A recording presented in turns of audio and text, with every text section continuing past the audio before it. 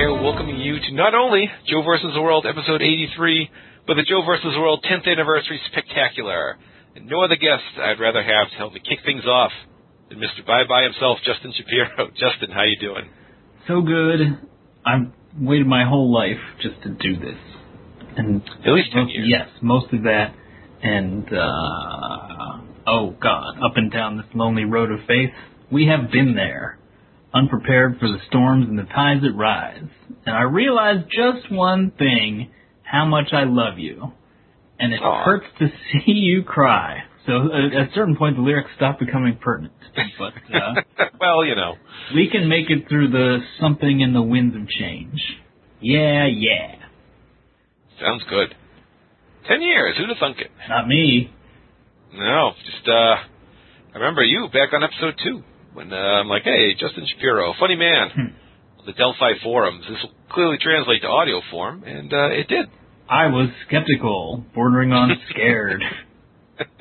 You had already been on the Brian Alvarez Figure 4 Daily at that point, yes, correct? At that point I was even more skeptical and even more scared. One thing I learned is to not record shows after getting no sleep, attending the Steelers Super Bowl parade, and being on NyQuil. The over-the-top. It seems like sound advice. It's way over the top. Yeah. Well, I mean, especially when you're only sound being recorded. So, but then, and you plucked me, and you made me. It made me better at everything. Now, I would be so nervous going into it. I'd be like, I better have some pre-prepared material that I can lean on. And now I have no prepared material. You leave that to me. Oh, yeah. So, we truly did it. What year did you bring us back when we started in 1990? That was 5-ish years ago, I think. Seems right.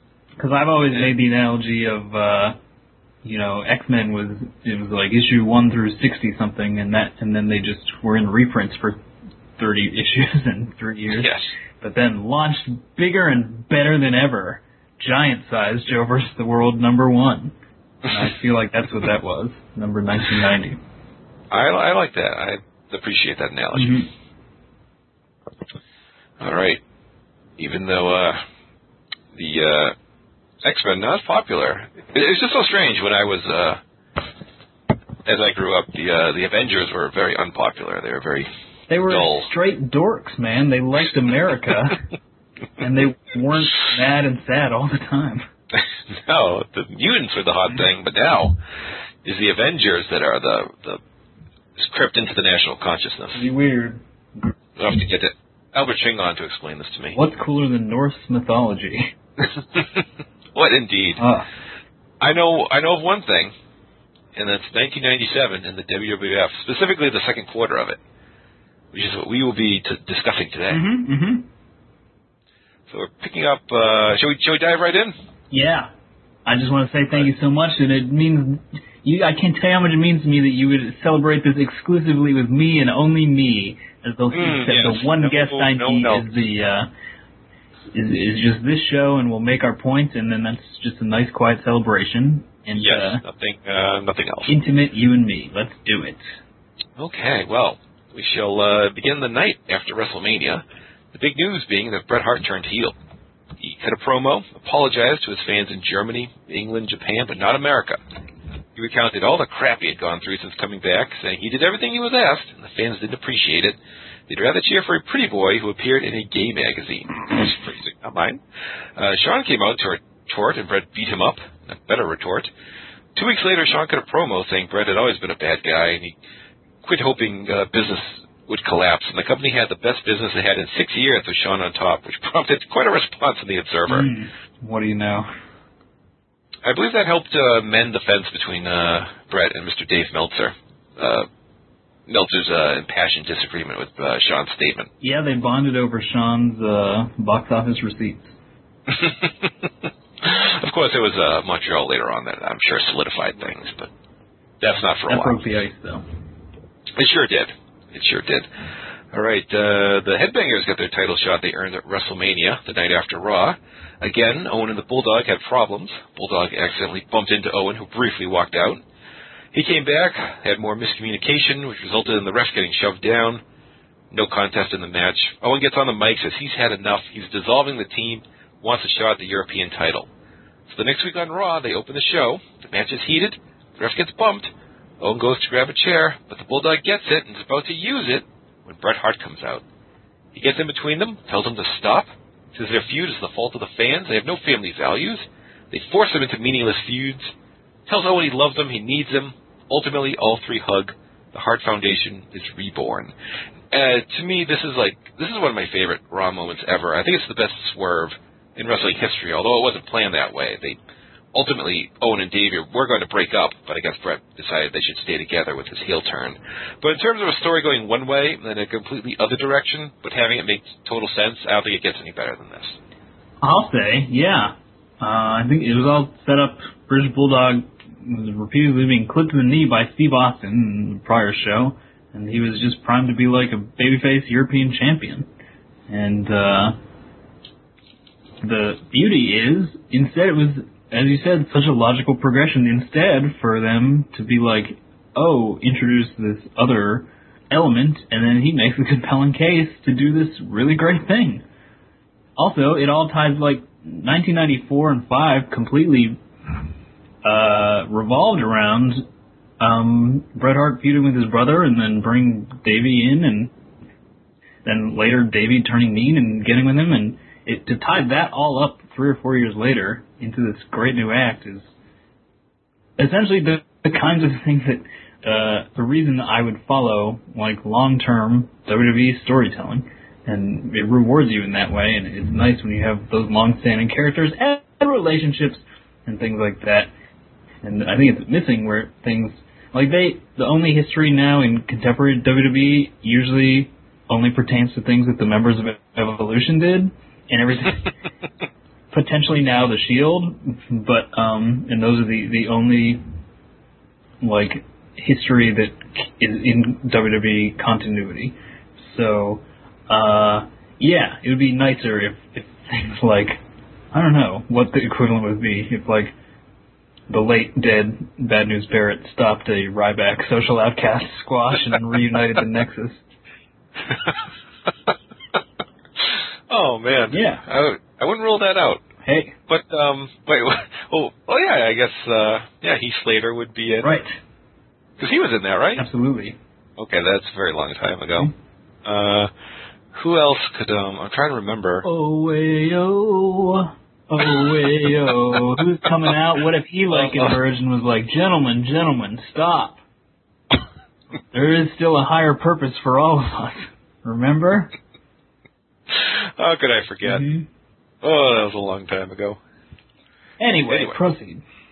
Yes, Vader was originally planned to be the next challenger to the world title, but he had some injuries. So they announced Mankind as getting his next title shot, which worked out for the best, although it was fairly odd that they just like, yep, Mankind getting a title shot. So, Undertaker was cutting a promo about being the new champion. Paul Bearer came out and said everything he did for the Undertaker. He indicated he wanted to get back with him. The next week, Bearer comes out to the ring again, makes a similar plea. Undertaker comes out and says he won't forget. Maybe he could forgive. He hands Bearer the belt, but then punches him in the face, which goes against the whole forgiving part. But this allowed Mankind to come out from under the ring and toast Undertaker with a fireball. The next week, Mankind cut a promo talking about having a wife and kids, so I guess he wasn't a tortured sewer dweller anymore. I thought he was married to that rat. Being on the road 300 days a year, working on his 17th concussion, and making half as much as the Muscle Boys in the opener. This kind of interview would be the bane of wrestling in the years to come, but it certainly served Mick Foley well. Mind-blowing stuff, only to get even better fairly soon. Yes. It just... He's like, no, I have a wife and kids. I didn't have a piano slammed on my hands when I was a kid. That's exactly the example I was going to make, is instead now our new version of Mankind, the history of Mankind, in the Encyclopedia Britannica, is like Colette standing next to him while he has his hands smashing that piano and over and over and over again. That's a good Mankind sound, right? That was pretty good. It's no Bray Wyatt. Oh, no, I'm never mind. Traveling through time, that evil, wicked magician is playing tricks upon ye, man. Anyway, on the April 7th Raw, Sid was supposed to face Mankind, but they announced he hadn't shown up. Steve Austin was doomed to be a suitable replacement, but Austin said he would only take the match if he could get Bret Hart at the pay-per-view, which Gorilla Monsoon agreed to. The deal was, according to The Observer, Sid had a herniated disc and wasn't going to be at Raw, so he called the office. Unfortunately, he called in on the weekend when no one was there, and Raw was taped Sunday night. Some people questioned Sid's injury because you would think Mankind would go over since he was getting a title shot, and Bret said it was planned for In Your House, and again, you would think Bret was going over, so they thought Sid was maybe playing some games, but he would be back, but not, we're running out of Sid material here. There's not much left. Yeah. All right, after the Road Dogg won a squash on the March 31st Raw, the Honky Tonk Man, doing commentary, got into the ring afterwards, offered James the opportunity to be his protege, remember that angle, and presented him with a guitar, apparently a cherished heirloom, according to Jerry Lawler. James smashed it, declined the opportunity. The next week, Honky made the same offer to Billy Gunn, who promptly punched him in the face. On the next week's Raw from South Africa, Honky Tonk cost Jesse a match against Triple H, said he found his protege, and James would face him at the pay-per-view. Scintillating stuff. Oh, baby. This is... Not enough about protege angles these days. Well, racking my brain here, no. Certainly not. Especially when an old guy is like, I'm going to find someone in the image of a new guy. But when we get there, well, we'll get it when we get there. All the logical intricacies. Yes. I mean, honestly, you could have Jesse James or Billy Gunn be in the position now. It's been long enough. That's a good point, yes. But Jesse James would say wins and losses don't matter, so I don't think he would be a good coach. All right. April 7th Raw. Terrible segment aired where a figure appeared on the ramp, called himself the Commandant of the Truth Commission. Yay! He and his commandos were in America to study the effects of democracy and called the crowd sissy liberal Americans. This wasn't even Don Callis, by the way, just some dude. So, again, we will not discuss them the remainder of this show, but certainly they will make their presence felt in the time to come. I can't wait. Evil South African. Sissy liberal Americans. Probably vote for Trump. How do you do South African accent? South African? African? African. Kerrigan. They're close. South African is more militant version of New Zealand. Anyway, go ahead. I'm just going to fly at the Concords if you do that. Yes. Truth Commission meeting. The interrogator present. Brit. Let's get Brit in the Hart Foundation. I wouldn't be surprised if they met in the little office. Yeah, absolutely. That's the actual, Truth Commission headquarters. Okay. Ken Shamrock had an exhibition fight against Vernon White, someone also from the Lion's Den. This was pretty amazing. Vince was plugging a UFC show, talking about how it was misunderstood, but Vernon apparently took the exhibition too far, and Ken screwed him up with punches. Vernon was bleeding pretty bad. Vader came out afterwards, apparently not impressed with the world's most dangerous man. What did you make of these UFC fights on your Monday Night Raw? My brain wasn't big enough to quite comprehend at that point. I still never really rectified what the ECW miscreants were doing at, Philadelphia and stuff like that. So to then incorporate UFC here was even odder. Talk about Meltzer being cited on Raw, or, rebutting Raw. He would be cited on Nitro by Flair in about 8 months from what we're talking about. But what the difference between then is, I'm sure, then the entire Observer and whatever the hotline, I guess, is the equivalent of Observer Radio, the next day would be breaking down the actual logistics of this Ken Shamrock exhibition. Much in the way that John Jones would be alright in prison fights due to his long reach. That's true. Who was, it was Mike Tyson that was left alone in prison. Yes, exactly. Because he's a bad dude. between Montreal and the Shamrock and Severn WWF crossover and Inman into Brawl for All, this is like an event horizon over the next 15, 16 months as far as defining incidents in the subsequent 20 years of Dave Meltzer's life. That's very true. Of Montreal and who would win in a shoot will become basically the most prominent themes of the great man's work.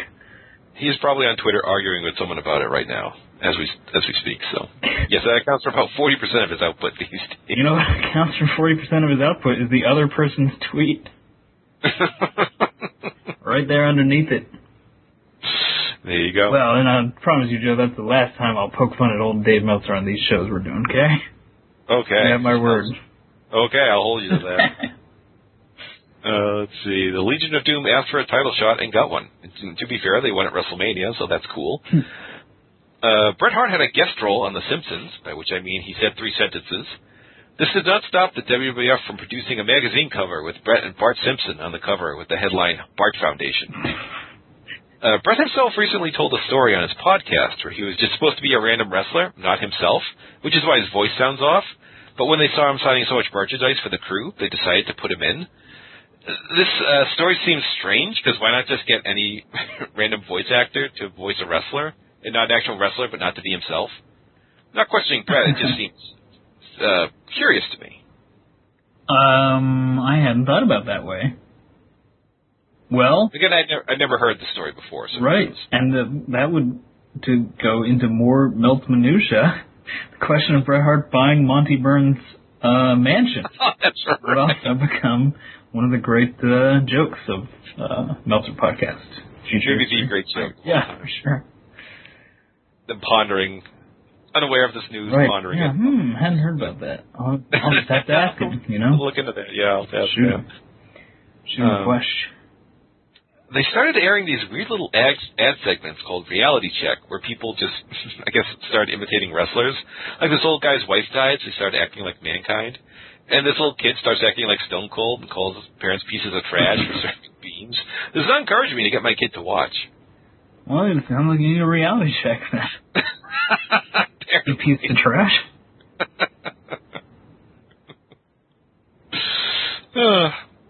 Fun fact, the USA Network had a Sunday block of programming of Silk Stockings, Pacific Blue, and something called The Big Easy. Do you know what it was called? The Sunday night block, Silk Stockings, Run with the Pack, and The Big Easy. I mean, at one time I did. I surely did.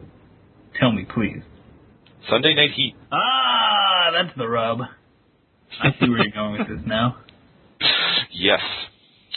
All right. There was a Kuwait tour in April. You know what? Tiger Ali. It's funny because I know MTV's on Saturday night had that buff Ricky Rackman fellow who would eventually be involved in professionalized wrestling, and he did host the Headbangers Ball, but the combination of the content of the Headbangers Ball and Rackman and his big muscles as host, as they originally called that, metal/jacked.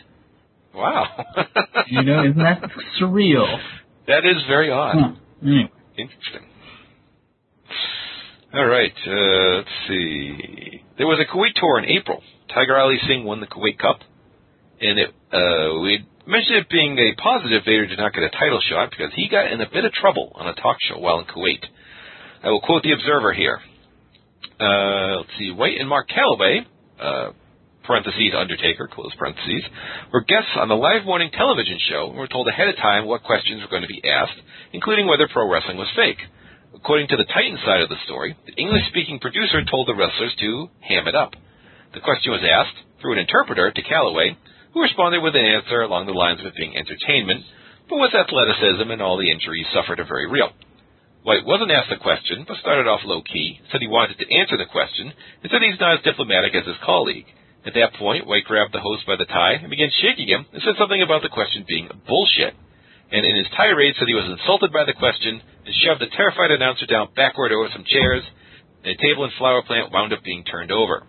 As the show broke for commercial, when it came back, both White and Al Hoffman, who I guess was the announcer, were gone, and he's not been back on the show since. Police were called immediately, and White was arrested both for assault and for lascivious conduct, being it is illegal in Kuwait to swear on television.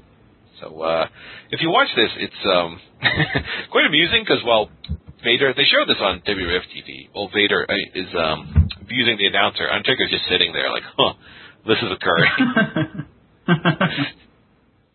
I guess you can expect them to break character, so there you go. I guess that's how the Undertaker would respond. He would not care about the fate of this small man. He would no-sell that. He would no-sell being lit on fire. All of it.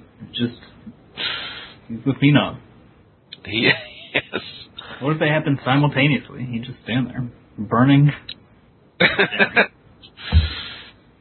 All right, let's see. In addition, Leon White returned to the United States on April 24th after spending 10 days under house arrest in Kuwait while awaiting a hearing on charges of public aggression and public humiliation having to do with the incident on the Good Morning Kuwait television show. In addition, White faces secondary charges of disorderly conduct and public drunkenness stemming from a second incident on April 21st at the hotel he was being held at, which ended up involving 20 police officers.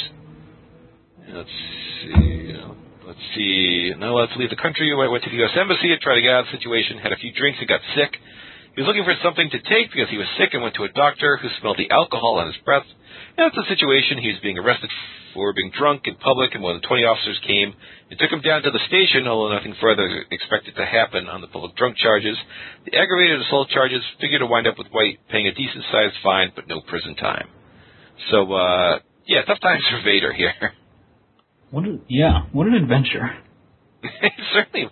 I remember this being kind of played out on television. It just seemed weirdly surreal. Like, is this, is this like something that he did to build up his character? But nope, he went nuts in Kuwait. Free Vader. That would be the hashtag now. Mm-hmm. Although, Vader's adventures on Twitter were, I guess, also public humiliations. Well, yes. He provided some free Vader.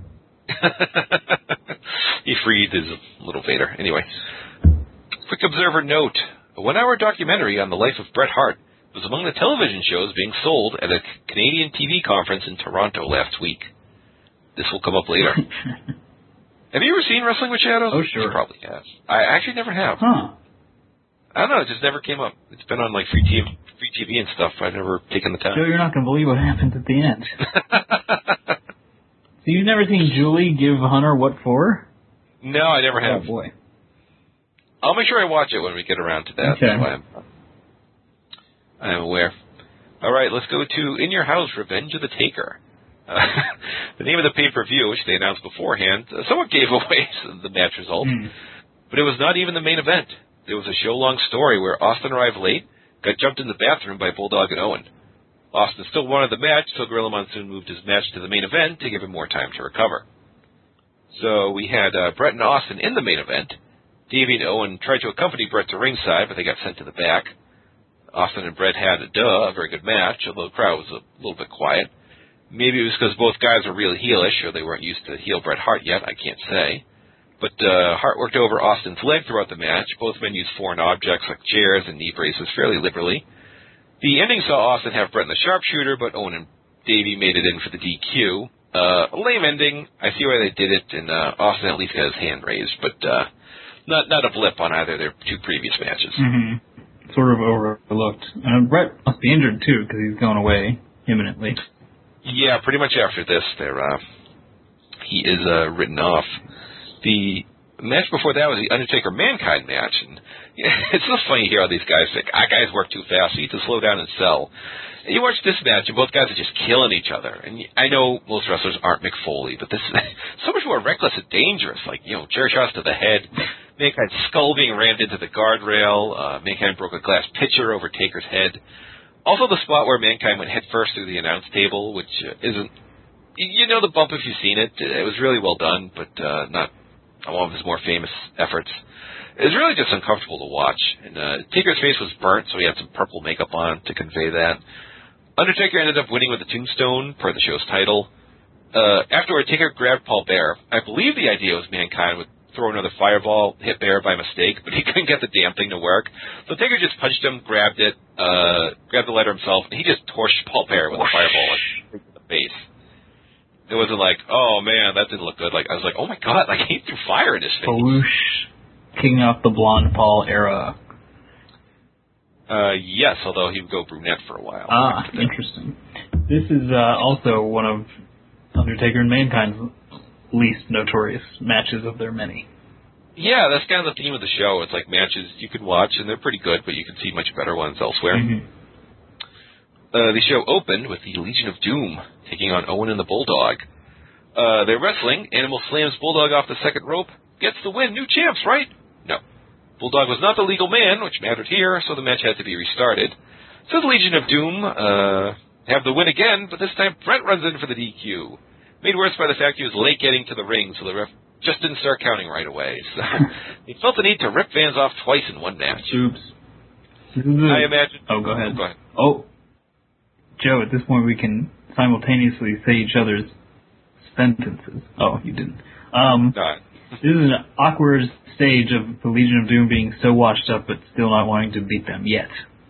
Yeah, it's like, you imagine they would probably promise the titles, but they wouldn't want to take them off the Hart Foundation right away, so you want to have an ending. But I don't see what's wrong with having only one screwy ending, and not two. But after that, we had Rocky Maivia against Savio Vega for the IC title in a hideous match.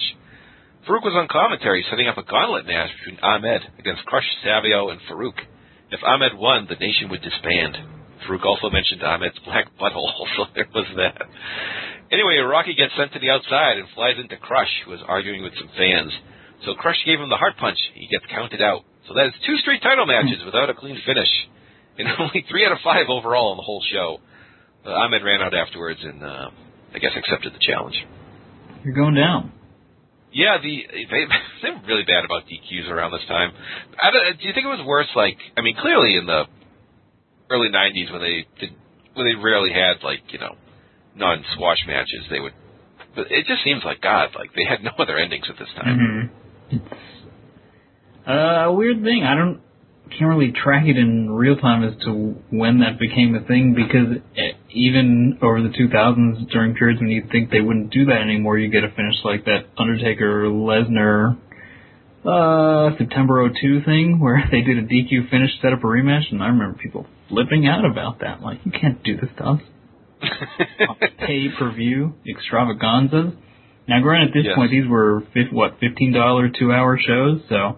Yes. Maybe they also saw them as not essential, like, booking payoffs. You're just getting, like, some kind of super raw. But nevertheless, like, what a string of not even trying. Yeah. There was that bad streak on SmackDown, too, I think, like, earlier this year or late last year, where every main event was just, like, non-conclusive. So, I guess it's a trend. The final match of the show to speak about was Jesse James taking on the Honky Tonk Man's protege, who turned out to be Rockabilly. Billy Gunn in. I can't even say a new gimmick. He just had a new name, and he swiveled his hips. Wasn't Rockabilly like a badly outdated term even in 1997?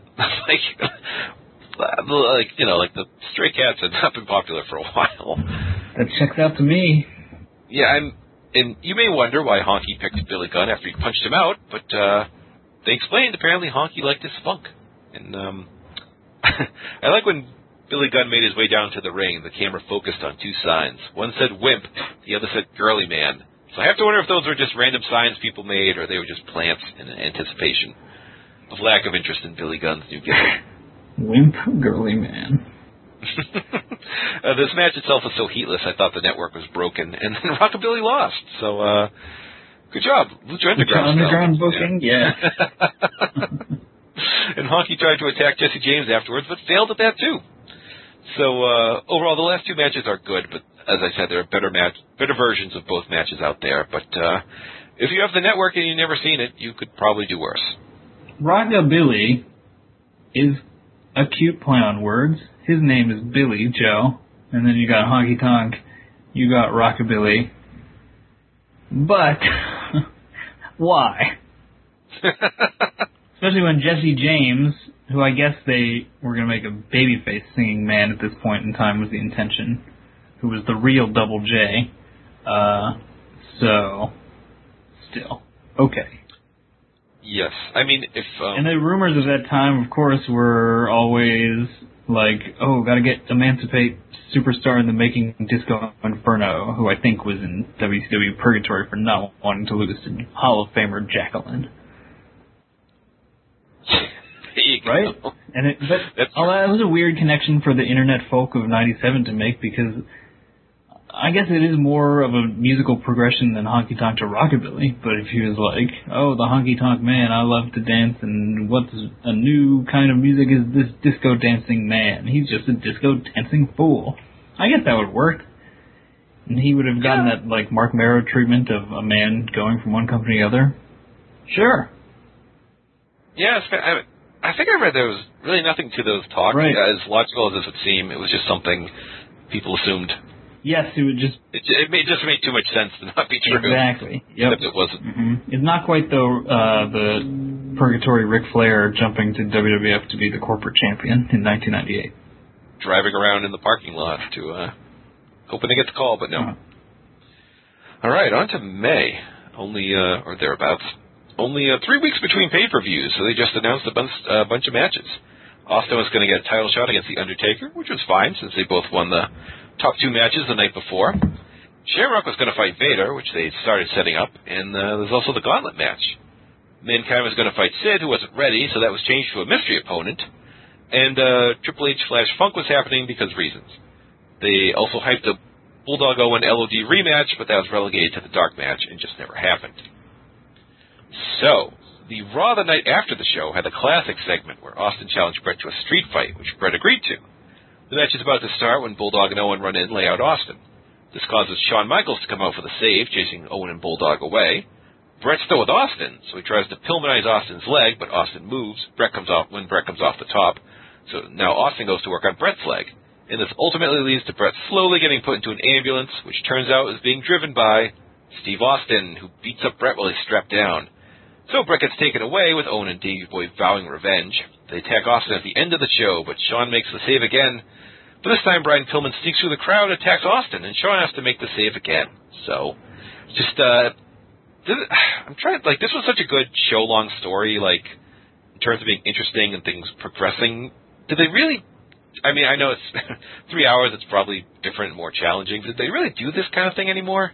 It just seems like, like, Roman Reigns will show up and do something and then leave, and that's it. Like, there are, it seems more, I guess, separated. Like, it's not as intertwined as it is now. Oh, absolutely not. You get maybe one and then return later and recap that ad infinitum in between.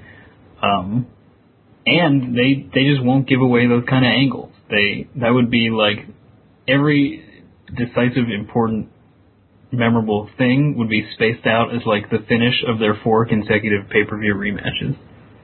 The Pillman thing, and then, the ambulance blow up, and they did that all in a 2-hour show. And they stretched their entire episode of Raw, like, as much as possible among just the people involved in this angle, especially Bret Hart and Steve Austin, which is, like, good.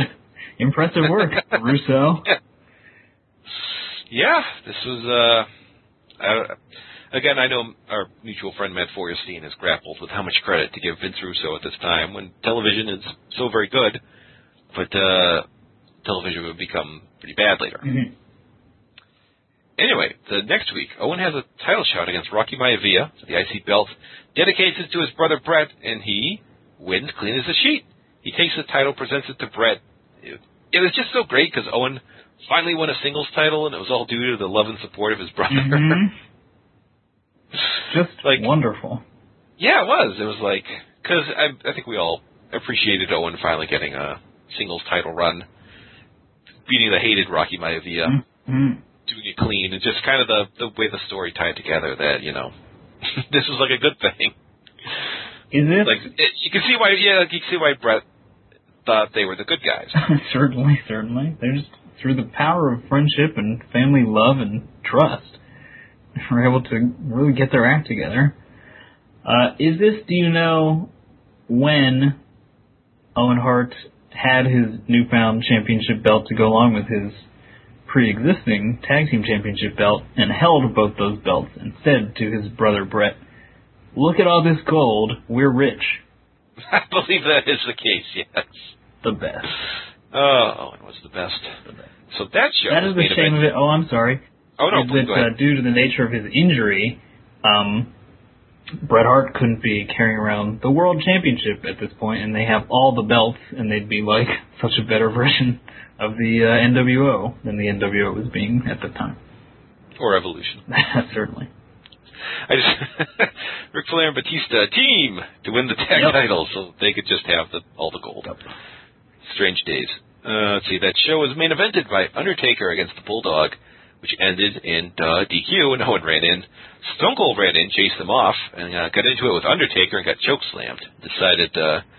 Noticed Bret was all alone at the top of the stage, went to get him, but was stopped by the returning Jim the Anvil Neidhart, allowing Bret to knock Austin off the stage. Bret was in the wheelchair at this time, too, because of injury suffered. This will be a recurring motif. Wheelchair Bret? Yep. And then, I believe he was, yeah, I feel like he was, or at least on crutches. Mm-hmm. The next week, the story was they were looking backstage for Shawn, leading to a skit where they pull a guy out of the bathroom, start beating on him, realize it's not Shawn, pause, and then resume beating him. One of the, very minuscule highlights all time of Raw. All right, grappling great, Tiger Ali Singh debuted beating Sal Sincere.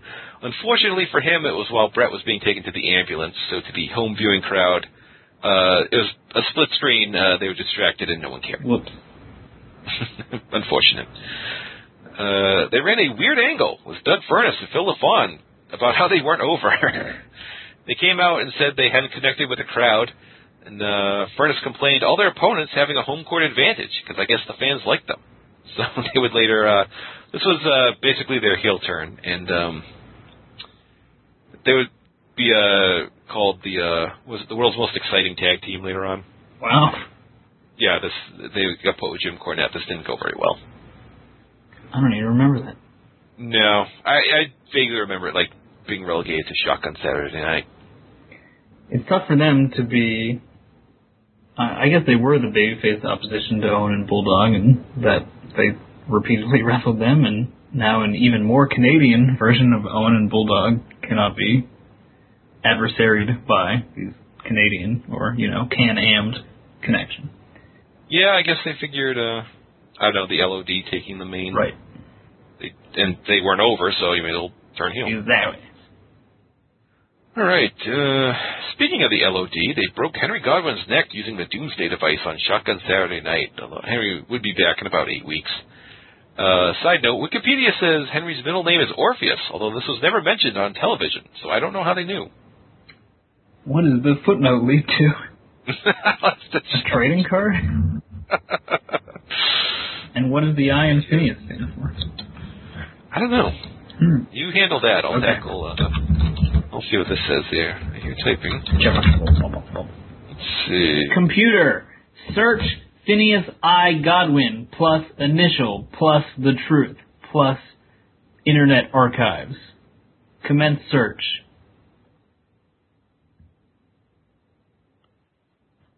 It's Ichabod. There you go. Oh. No, I'm not finding what the O stands for here. Oh, no, it is. There it is, yes. He was renamed Henry Orpheus Godwin. Connection to Greek mythology? He just did. Let's see where this link goes to. It just says, show results 1995. So I don't think that does us much good. Famed history. I'll see if it's mentioned anywhere there.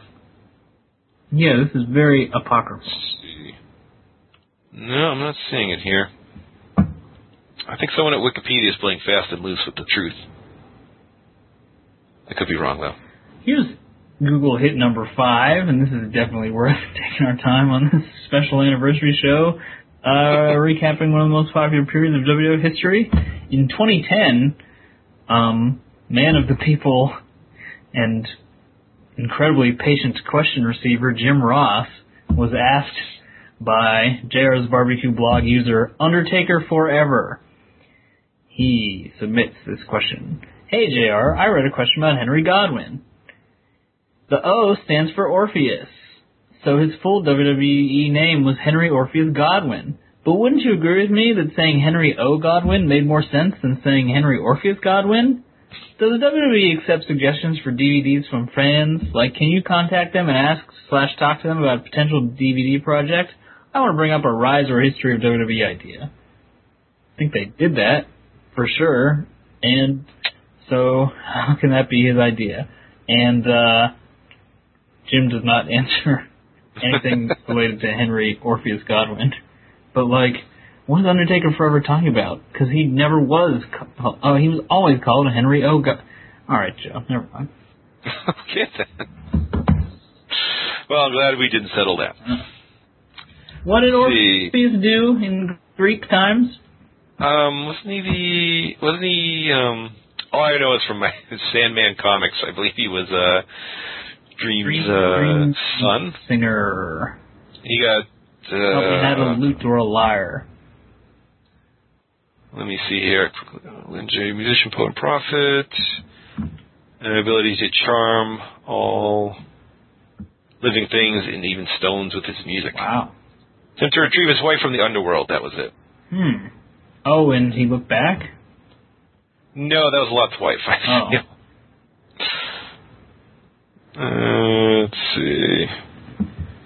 Yeah, that's about it.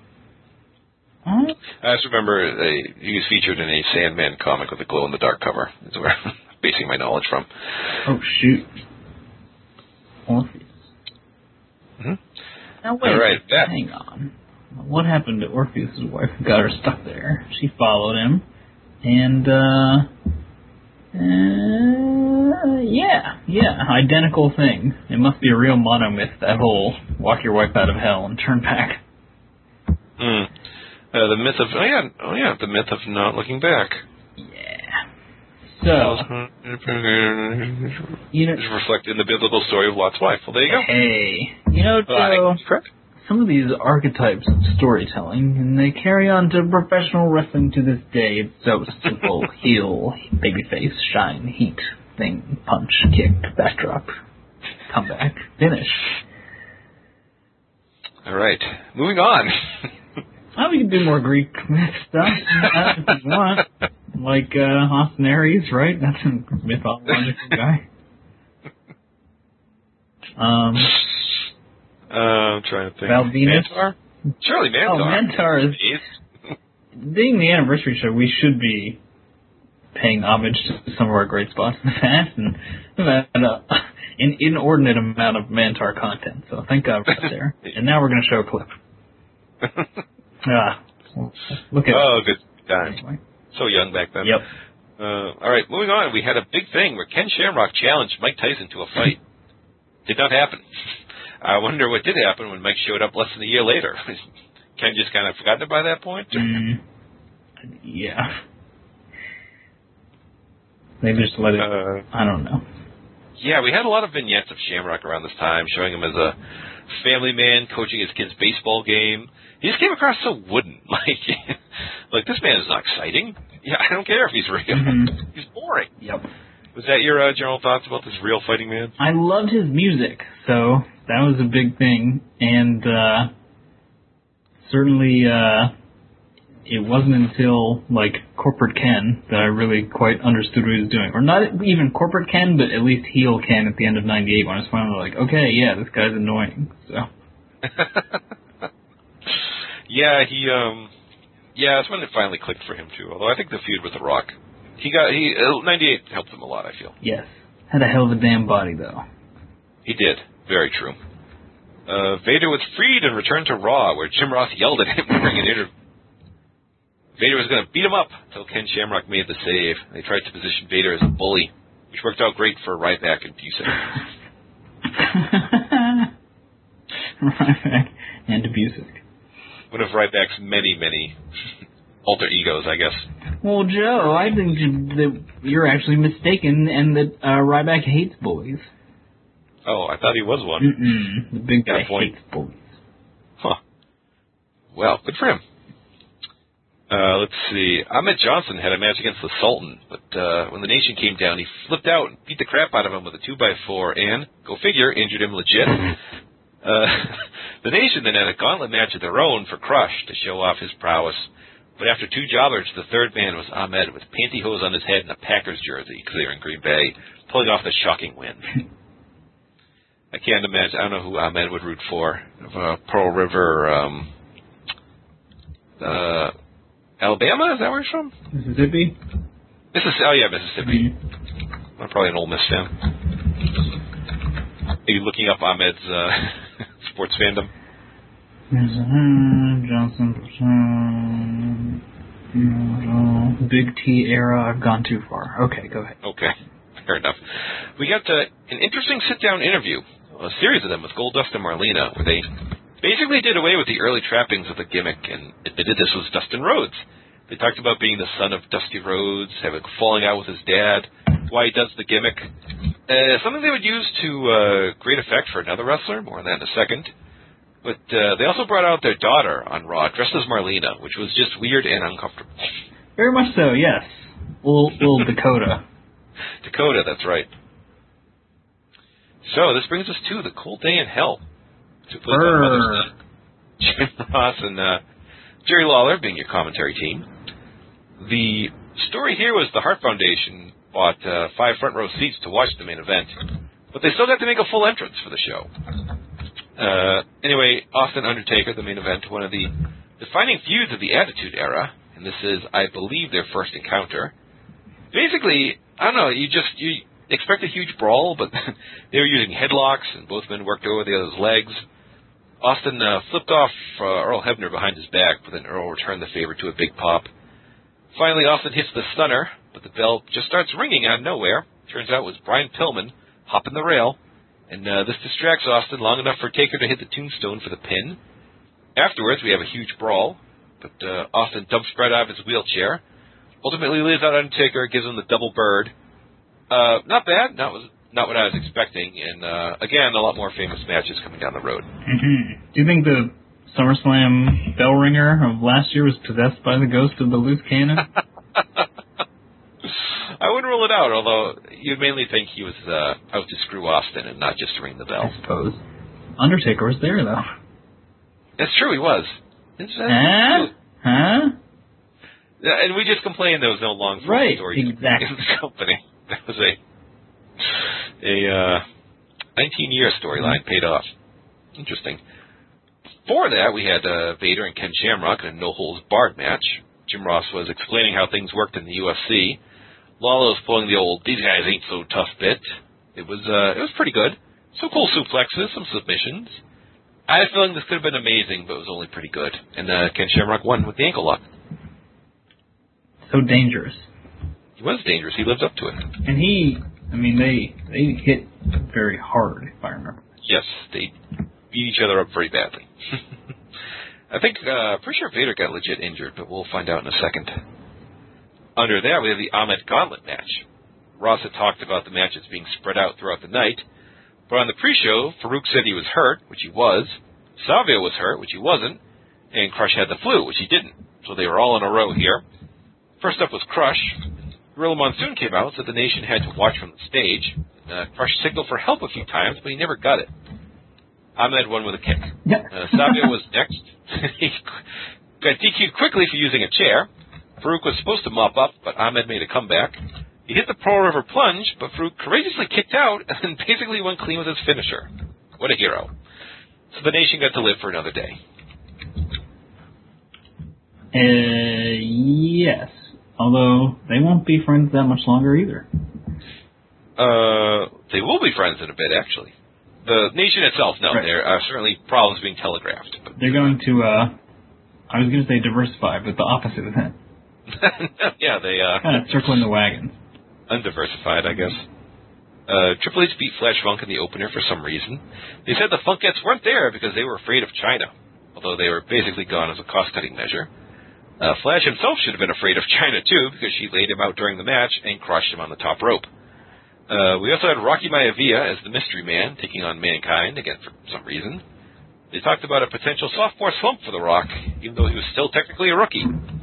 Again, one of the defining feuds of the Attitude Era presented here without any heat. Rock was using the Rock Bottom around this time, although just as a move, not a finisher, and Mankind won with the claw. As forgettable a pay-per-view as you'll find. Not terrible, but again, the television has been so much better than the pay-per-views they built. Yes, because if you don't get out of Bret Hart, Shawn Michaels, and the soon-to-be crippled Steve Austin, I don't know where it's going to come from at this point. I guess Mick Foley also falling on things. Everything else, it's like, we are trying our best. We're going to get as much blood from that heart as possible, and the rest, good luck to you. Most largely nation-related goings-on. A lot of them. Well, that would spin off into its own exactly. The series. Wow. Nation of Domination cinematic universe. I can't even begin to draw the comparisons there. No thank you. No, well, let's just move on. Let's see, we got the new intro talking about how the WWF was seen in 80 countries, 7 different languages, and viewed by over 500 million people. 500 million people a week. That they were the worldwide leader in sports entertainment. Seems specious. Perhaps it was the same company that told them there were like 80 million wrestling fans in the U.S. Well, I'm going to run with that worldwide leader thing for a while, so get comfortable. They can certainly make that claim. They can have made that claim for since 98 or so. World Wrestling Federation. For over 50 years, the revolutionary force in sports entertainment. Eventually displaced by whatever happens now, which is like, yes, sir, we got a great show for you. The Andre the Giant. I forget what else they say. Andre the Giant is rest in peace. I think JR shouts something too. Yeah, good God Almighty. The champ is here. That's right. One versus all is how it probably ends now. Oh, I was going to say, does it actually end that way now? Now it ends with him saying, not a good guy, not a bad guy, the guy. It just ends with people going, boo! That'd be beautiful. Hey, some good fan editor, make that. Just make that please. With your tools. Yes, it is our 10th anniversary. If you could do that, I would appreciate it. So it's King of the Ring time. A change, as there are only 8 men in the tournament, period. No qualifiers or anything like that. The first round all on Raw, the final 3 matches taking place on pay-per-view. Ahmed beat Triple H by DQ, and China hit Ahmed with a chair. The next week it was supposed to be Vader and Crush, but they said Vader still wasn't cleared after the Shamrock match, which was legit. So they stuck Triple H back in, the rationale being the referee never explained it wasn't a no DQ match, so Triple H thought it was totally cool to have his valet run in with a chair. To avoid litigation, they stuck him back in. That was not the plan all along. They didn't want to have him in at all, never mind win. I guess Vader's injury plans changed. I don't know who they had in mind, but so he was put back in against Crush of all people, and he won when Savio accidentally kicked him. Then we had Goldust and Jerry Lawler for a match for some reason. Lawler called Goldust a flaming fag in the pre-match promo, and they got wildly cheered because they were in Evansville, Indiana, where Lawler had wrestled for decades, and he won with his feet on the ropes. And lastly, Mankind beat Savio when Crush accidentally punched Savio, so the nation clearly headed for problems. The advertising had Ahmed against Vader and Goldust and Savio as the pay-per-view matches. So I don't know who was going to win coming out of that. I mean, you could make a case for anyone but Savio, I guess. Probably not Vader at that. I mean, maybe Vader. I don't know. I'm not sure either. I did just get a text from Jerry Lawler, who's listening to our live feed. He wanted me to address that foot on the ropes finish. And he disputes your claim, because what he says, and I'm just going to read the quote, is, he says, I didn't cheat to win. How could I have put my feet on the ropes when Goldust is the one who's a little light in the loafers, if you know what I'm talking about? Ha ha. He's gay. Text him back. Oh, I stand corrected. And I just sent back K. K. He wrote back, ING, question mark? And I said no. Now, for those of you questioning the veracity of this, we are recording this on the night they tape Raw in London. Right. So at 9:46 p.m., he is free. He is available. I guess he's available most Mondays now, too. Sorry. Oh, that's true. He doesn't call it anymore. Yeah. As long as we're not doing it during that pay-per-view pre-show, he'll be all right. Yeah. Most of Triple H's plight here, I think, can be understood with a close reading of the lyrics of My Time, right? We learn about the games, politics, sissy toughs, all the fools and their stupid rules. That's how it ties into this, right? The Marks, the Suits, McMahon said, give us a shot and we'll give you nothing. Because Paul is the smart one, the mellow one, the easy one. And then it was finally his time, and he was allowed to win the King of the Ring. I'm tired, Joe, of Triple H being held down by politics. Well, not being allowed to win. True. That's true. Thank goodness he finally broke free. I guess it wouldn't matter who won. It's not like Triple H became a humongous star. He just was the King of the Ring. Right. It's just something he got to say. If anything, based on who would be used and when, if we pretend this was a world where King of the Ring was an actual springboard for the winners, which it essentially never was unless you accidentally cut a career-defining iconic promo by inadvertence. So then, like, Foley, who's in the finals, spoiler, should have just won this King of the Ring and be pushed as, like, a main eventer and the, like, third or fourth biggest star in the company for the next couple of years. And then Hunter, his ass can wait until 1999 and actually win that King of the Ring and start his push with a purpose. Yeah, it might have worked out better. Yeah. Hashtag fix King of the Rings.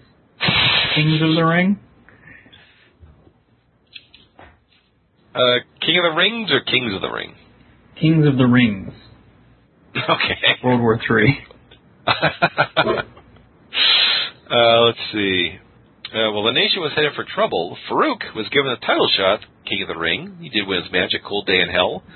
In an interview with Vince, the announcers kept repeating he's playing the race card, saying there had never been a Black World Champion and no one had gotten a shot. It put them in a weird position because they couldn't really well say, well, the black guys couldn't get the job done, or admit the company was racist. So Vince just had to be like, it's true, but maybe Farouk will be the first. Yep. Best wishes. Fair enough.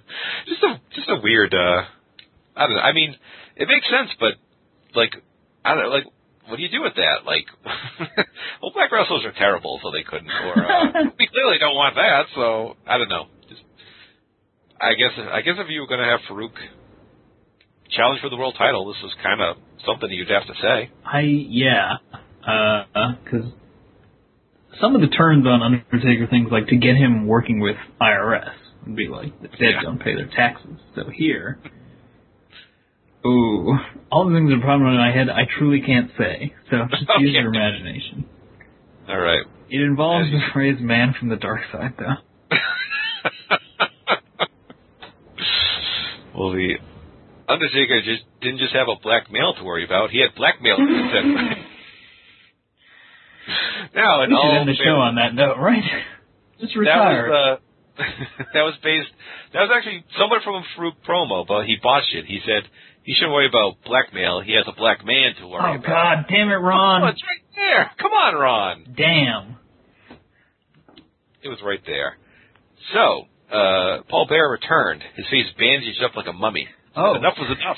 You know what? What? Based on what Paul's about to warn him about, I'd say Undertaker doesn't have a brother to worry about.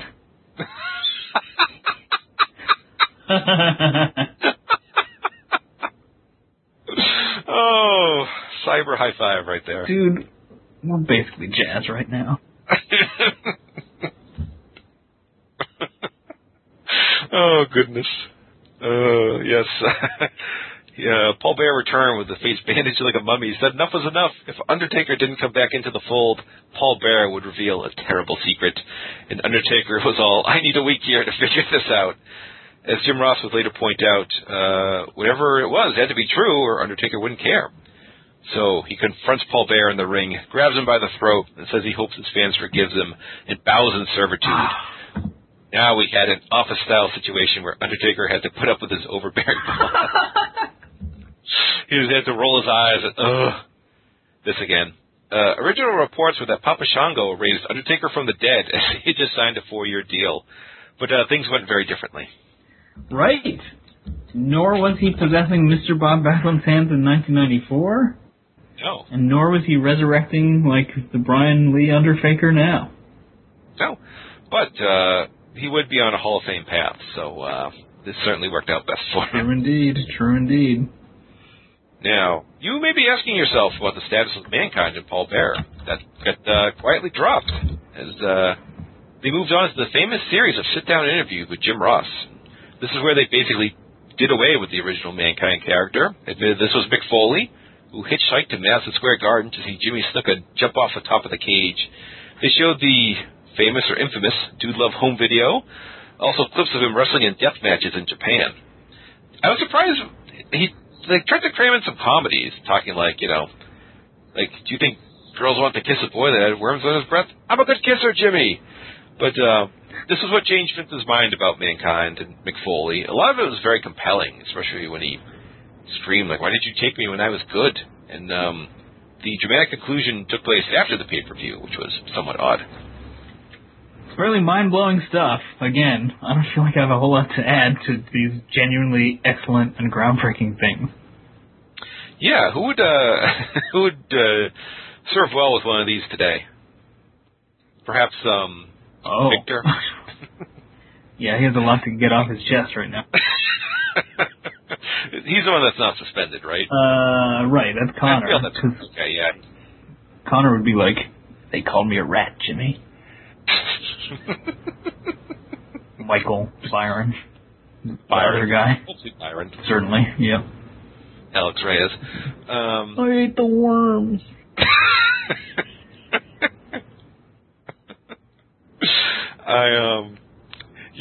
They could explain the Ascension art, whatever the hell they're supposed to be, which has never been clearly stated to me. The wasteland is my neighborhood.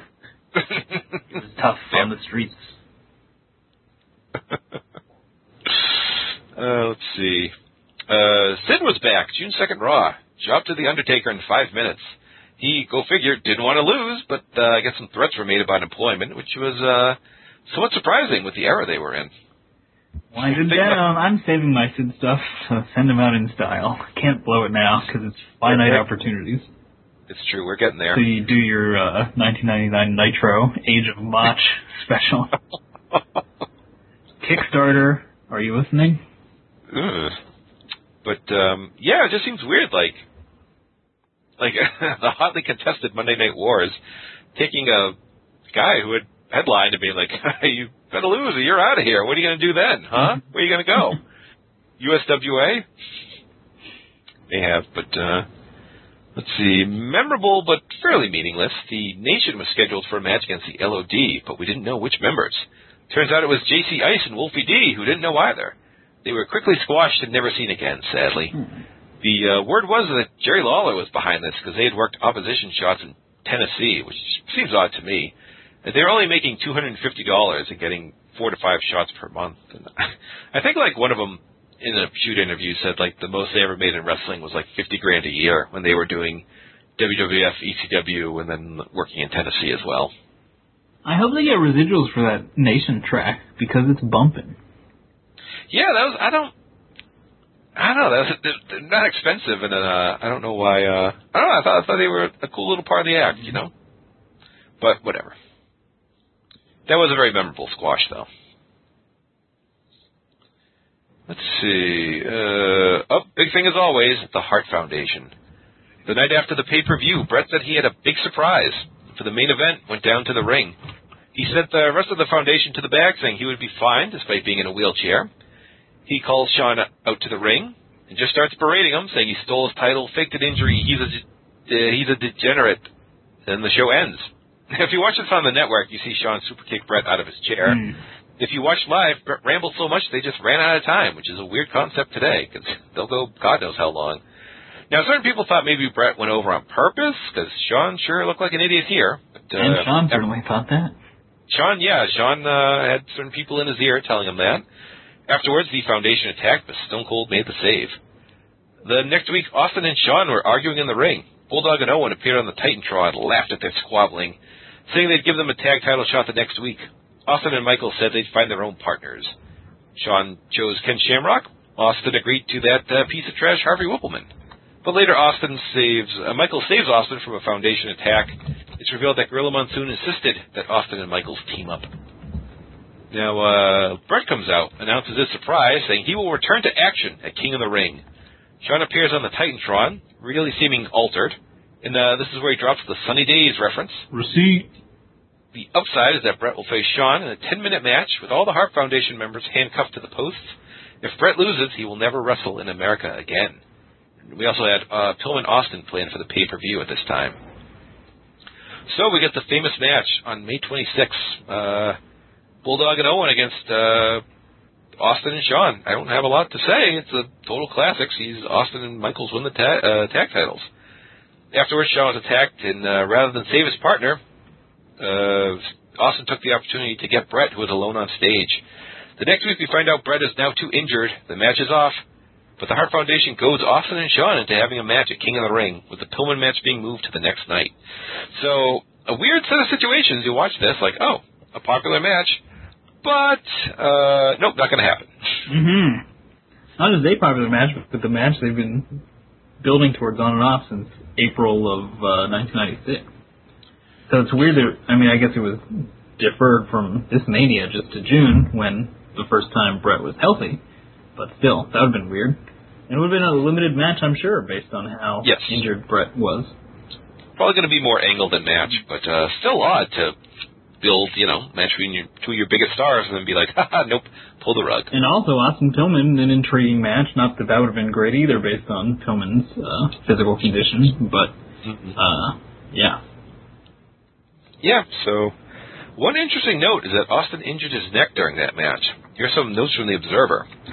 Austin was told by one doctor this week that his injury could be the beginning of a serious neck problem, and the doctor suggested he retire. He's going for a second opinion.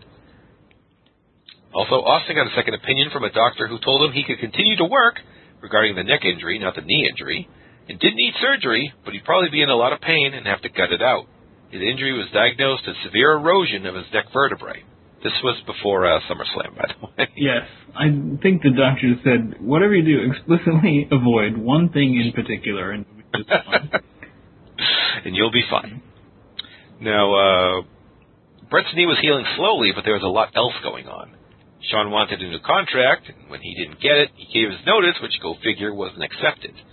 I know Brett also wanted to punch Shawn in the mouth, so maybe a worked match wasn't the best idea. And as stated, Brett was healing more slowly than anticipated, but that was not really the crux of the issue. It's so weird, like, all this backstage turmoil, like...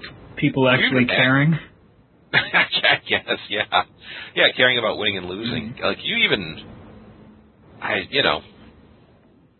it's just, Roman Reigns and Seth Rollins hate each other so much they can't even have a match. Yep. Like, who cares, So what? Mm-hmm. John Cena and Randy Orton were the best of bros. Yeah. All right, we got some debuts here. Scott Putski, son of Polish Power. Ivan Putski got a debut. He was really jacked, but fairly short. In fact, when he wrestled, Ross kept making comments about how he wanted to see more of this light heavyweight action. It was reported in the Observer he wasn't signed and didn't impress anyone, but we would see him later. Mm. He's a very polished worker. Mm. Just got that. A polished joke. Let's see. How many polished workers does it take to screw in a light bulb? How many? An infinite amount, because they don't do all those pointless spins. Hang on, wait. How many polished workers does it take to screw in a light bulb? How many? 2, and then they do a double turn.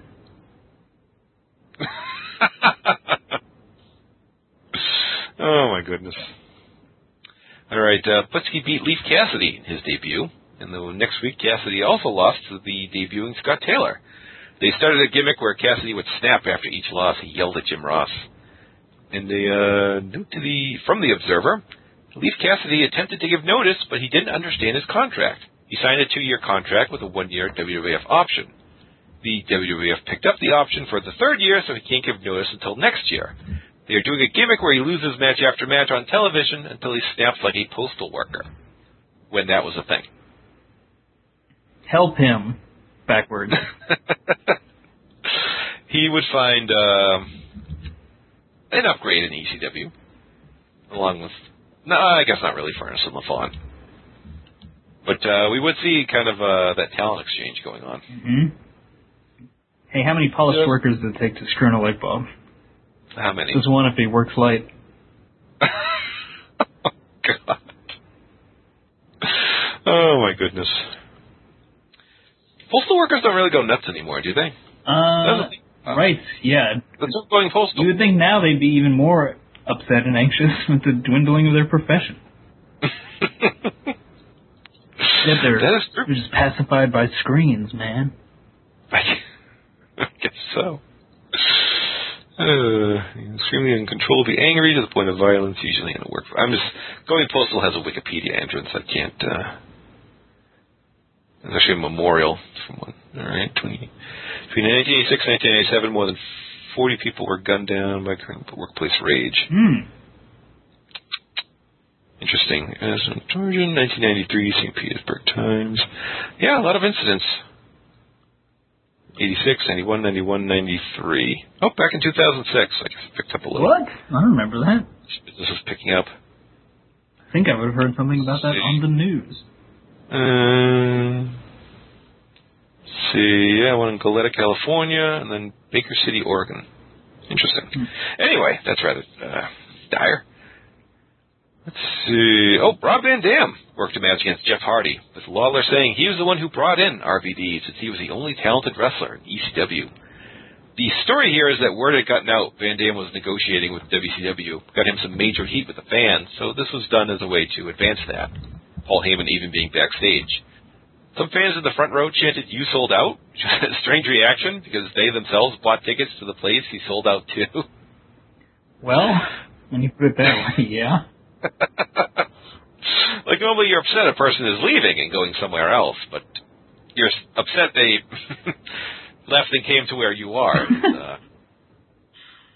You just... somewhat Pavlovian, I feel. More the out than the sold, I guess. I suppose. Let's see. In a quick note, D'Lo Brown started wrestling around this time. He had his name instead of just being a random guy that got beat up. He was recognized? He was indeed. All right, this brings us to the King of the Ring from Providence, Rhode Island. It was an okay show.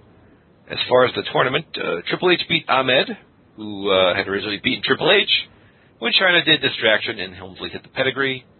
The Jerry Lawler Mankind match actually went longer, and while it was pretty good, I don't know why they had the announcer go toe-to-toe with a guy you're having go to the finals and giving a big babyface push to, but whatever. Like, I don't understand why, I mean, did they feel like, oh, it'd be funny if Jerry Lawler was in it, it's a good story, we're really thin on talent, so he'll agree to lose at some point, I don't know. Fairly strange. Now, he does have King in his name, so it seems like they were like, hey, talk about that. Yeah, you can. But, yeah, you could. It must be, a finite amount of choices. Indeed. So, we had Mankind Helmsley in the finals. They went about 20 minutes, which was just too damn long. It was slow to start, but they told the story of China continually interfering, pulling Helmsley out of the ring during a mandible claw. Then Cactus tried a diving elbow drop off the apron. China pulled Helmsley away. Mankind crashed and burned. Hunter gave him a pedigree through the announce table. China hit him with a scepter. Mankind took the nasty plunge off the apron when Helmsley kneed him. He legit landed on a photographer, and then a final pedigree in the ring sealed it. I like the story, the endless punishment finally putting him away, but again, these two would go on to have amazing matches, and this was really the least of them. Mm-hmm. But they'll be right back at it. Yeah, very soon. This very episode is getting through some of these forgotten versions of repeated attitude matches. Yeah, like bad version. Mm-hmm. But this was certainly... They're going to wait, these two guys are going to wait like 2.5 years to truly paint their masterpieces, but even the SummerSlam and the MSG match are much more notorious than That's true. And I believe they were, they went like, there's a big gap after that. Mm-hmm. To the end of 99, they started putting that together. All right, we also had Austin and Michaels.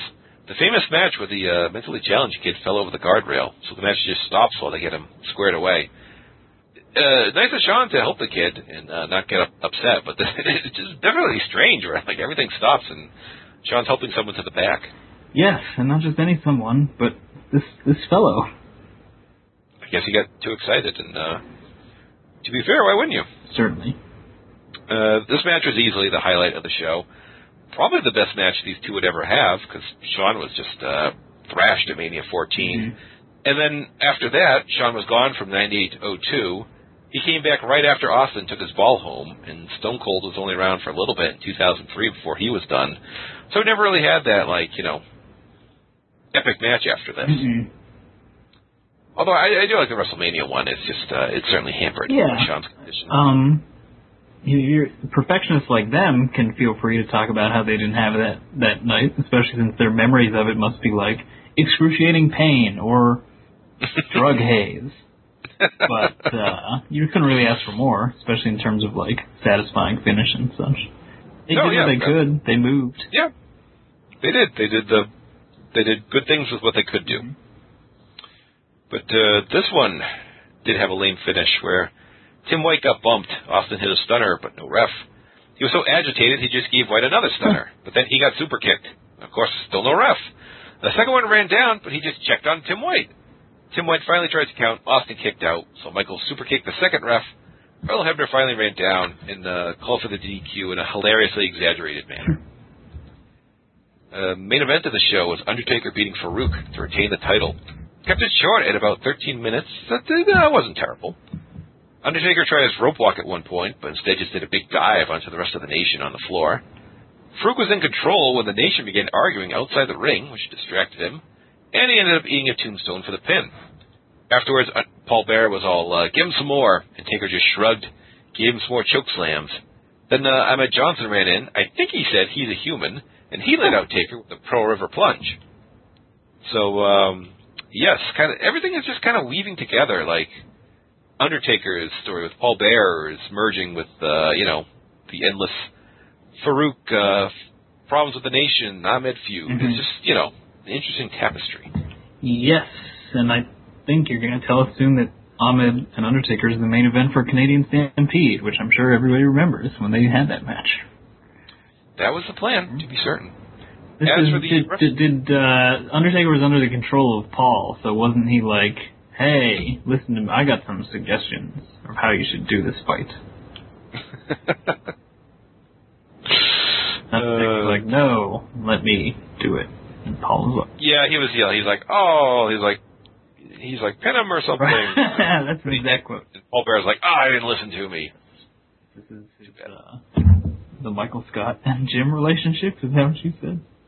Something like that, yes. And, probably a bit more adversarial. Maybe Jim when, who replaced Michael during, the Michael Scott Paper Company arc? Yes, Charles Minor. He told him to get the rundown. He just didn't know what that meant. Exactly. Confusion and a bit of disdain. Right. And then, so who would be the assistant to the Wrestling Observer Worst Regional Manager Award? I'm not sure exactly. I can't say. The Executioner. Why isn't that renamed the Fuji Award? They're going to give Dana Bryan, right? Yeah, just rename them all by the person who won. Yes, the most disgusting monster in a lab memorial award. The David Crockett Worst Announcer Award. So what else is going on? Indeed. The rest of the show, the Hart Foundation came out, challenged any 5 wrestlers to a match at the next pay-per-view. They were going to do commentary, but got hustled out instead. So that was the big Canadian Stampede show. Mm-hmm. It'll be included next time. So hopefully some good pay-per-views to go with television. Yes, and those initial 5 wrestlers may change, too. Indeed. Goldust beat Crush in a poor match. Crush the advertised stipulation on the box. Poor match. Goldust with Marlena versus Crush with Nation of Domination. Well, that's truth in advertising right there. Crush is Jim Duggan, but without the charisma, says Dave Meltzer. And Owen Davey and Neidhart beat the LOD and Sid. This match was rough. Too many points, guys just stopping and looking at each other when something goes wrong. Had maybe the dumbest finish ever, where Sid gets tagged in. He's totally fresh. He goes to powerbomb Davey Boy, but Owen comes off the top with a sunset flip. Sid is unable to escape, and I don't believe Owen even has legs on Sid's shoulders. So Sid held down by, I guess, some strong gravity in Providence, Rhode Island. And that is Joe vs. the World series wrap on Sid Judy, the Psycho One, the Justice Man. Essentially, yes. Maybe a handful of other appearances, but that's Sid's story right there. Oh, what? When we get started to Raw 1000? 2012? Oh, God. Get back to Sid? I can't even. So, let's see. They also had Steve Austin attack Brian Pillman during an interview and stick his head in a toilet. And I point this out because they had a camera cut to basically inside the stall at that point, which raises questions about privacy issues in the Federation. Raw in the toilet, Bob Ryder, 1997. 2006. So that is the next 3 months of 1997. And I have a note here. One last note. John Tesh has an interesting contract demand. Whenever he does a concert, the promoters must give him a WWF action figure in the dressing room. Tesh says his tour director came up with the idea to make sure the promoters read every line of his contract. Tesh said he's not a wrestling fan. It's just his M&M Rider? Yep. Action figure. M&M Rider is my favorite program on Raw right now. He's in Maurice. Oh, okay. Got confused there. Yep. I was thinking back to Mercury, Molina, yes. and that would have been better. Nitro. That's how we compliment each other. I guess so. The good old days. So to speak. So, that is, yeah, we can say, I mean, the television is just, I looked forward to watching all the episodes of television because they were good. And as we said, just interweaving storylines, great characters. A lot of endings, not the best, but I mean, what are you going to do? And at times, a bit over-reliant on the Hart Foundation, Austin, Michaels. But again, what are you going to do? The options of the Truth Commission. So. Truth Commission. Some of the Truth Commission is that guy who attacked Randy Orton in South Africa. Low-blowed him in the name of truth. That is true. Contemporary JVTW high spot, right? Yes, we tried to figure out how much it would cost. Pay to attack the fine. Man, boy, have we had some laughs. We had some laughs. And we all learned a little something, too, I think. I like to think so. Man, how many polished workers does it take to screw in a light bulb? How many? Ooh, how do I answer this? Wait, I'm going to do it again. How many polished workers does it take to screw in a light bulb? How many? One, if it's in Montreal, where that job for screwing happened. Great. Oh, that's well a done. Joke for another show when I say it again verbatim. Okay. Very good. Well, all before you get emotional, do you want to hear all the things I wrote down about Greek mythology and wrestling? Sure. I was talking about, I think it was something Furnace and LaFon related, and yes. fitting them, I lost interest. So I just went to the Wikipedia page on Greek mythology, and these were all the things that seemed relevant to wrestling, and they are, ready? Zeus, Hercules, Medusa, Saturn and Cronus, Uranus, Billy Gunn, Apollo Crews, then we get to Lucha, and you have Atlantis, Cyclope, and Hera versus Hera, and then one-time WCW writer John Muse, Persephone McMahon, then the TNA era of Athena and Hermes Sandler, and finally Delphi, which is where Joe and I met and became best friends on a message board website that probably still inexplicably exists and must be bleeding money. Web 0.5. But that's I guess, yes. where we met and where I told Joe he was being a dick-assed fuck or something, according to lore. Told me my ass was half full when I complained about the booking of Chris Jericho and Chris Benoit in the year 2000. There we go. I was wrong, Joe. I was absolutely wrong. You had some, a bit dismissive, but I think you had a valid point overall. Well. All right. Well, I thank you, Justin, for not only tonight, but your decade of service to the cause. It's truly the least I can do. Okay. What a blast. It's made me better. Or it's ruined all my conversations in real life where I'm seeking that podcast high, running for jokes. Well, at least you get that high sometimes. As a conversational partner, I wish more people did all the legwork that you do, which is like a bunch of exposition, then pause, and let me try and forge into something comical. It's a good system. It really is. Yeah. Although I feel weird, like, if you go back on some of our Phase 1 shows, I think I was trying to make, like, real points and interpretations and observations about professional wrestling. Yeah, look what that gets. Yeah. So no. All my senses have dulled in that respect. So if people like the original version of my personality, I'm sorry. Well, things change. Mm-hmm. And for those of you tuning in, this is not the end at all. Oh, no. We have a week of shows planned. Oh, my God.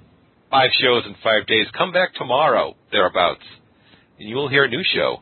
Maybe, just maybe, we haven't heard the last of Justin yet. Maybe he's bringing a friend. But that is for another day. Until then. Tomorrow is the day. Yes. Well, I will just let me get a sip of water and we'll roll tape. Round 2. That's right, because this is not taped out of order in the slightest. All right, well, thank you, Justin. Anytime. I won't get too emotional since I have to bring it right back. It would be confusing to the listener if I gave a big speech and then we just started talking again like nothing had happened. I hadn't poured out my heart to you and told you how much you mean to me as one of my truly best friends in the world, and what a pleasure it is just to go into Joe versus the world with you for these 90 magical minute increments and truly explore the studio space. And I can't thank you enough.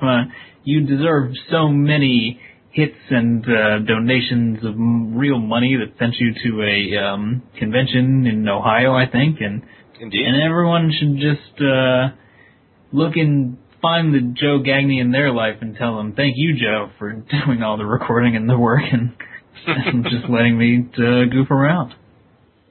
Sounds good. All right. Thank you, Justin, for all your hard service and all the hard work and the funniness you put into this. I would say not be nearly a fraction of the show it is now without you. Well, that's subjective. Okay, that's going to do Try it, again everyone. Tomorrow. Indeed. Tune in tomorrow for another episode. Till then, thanks for listening.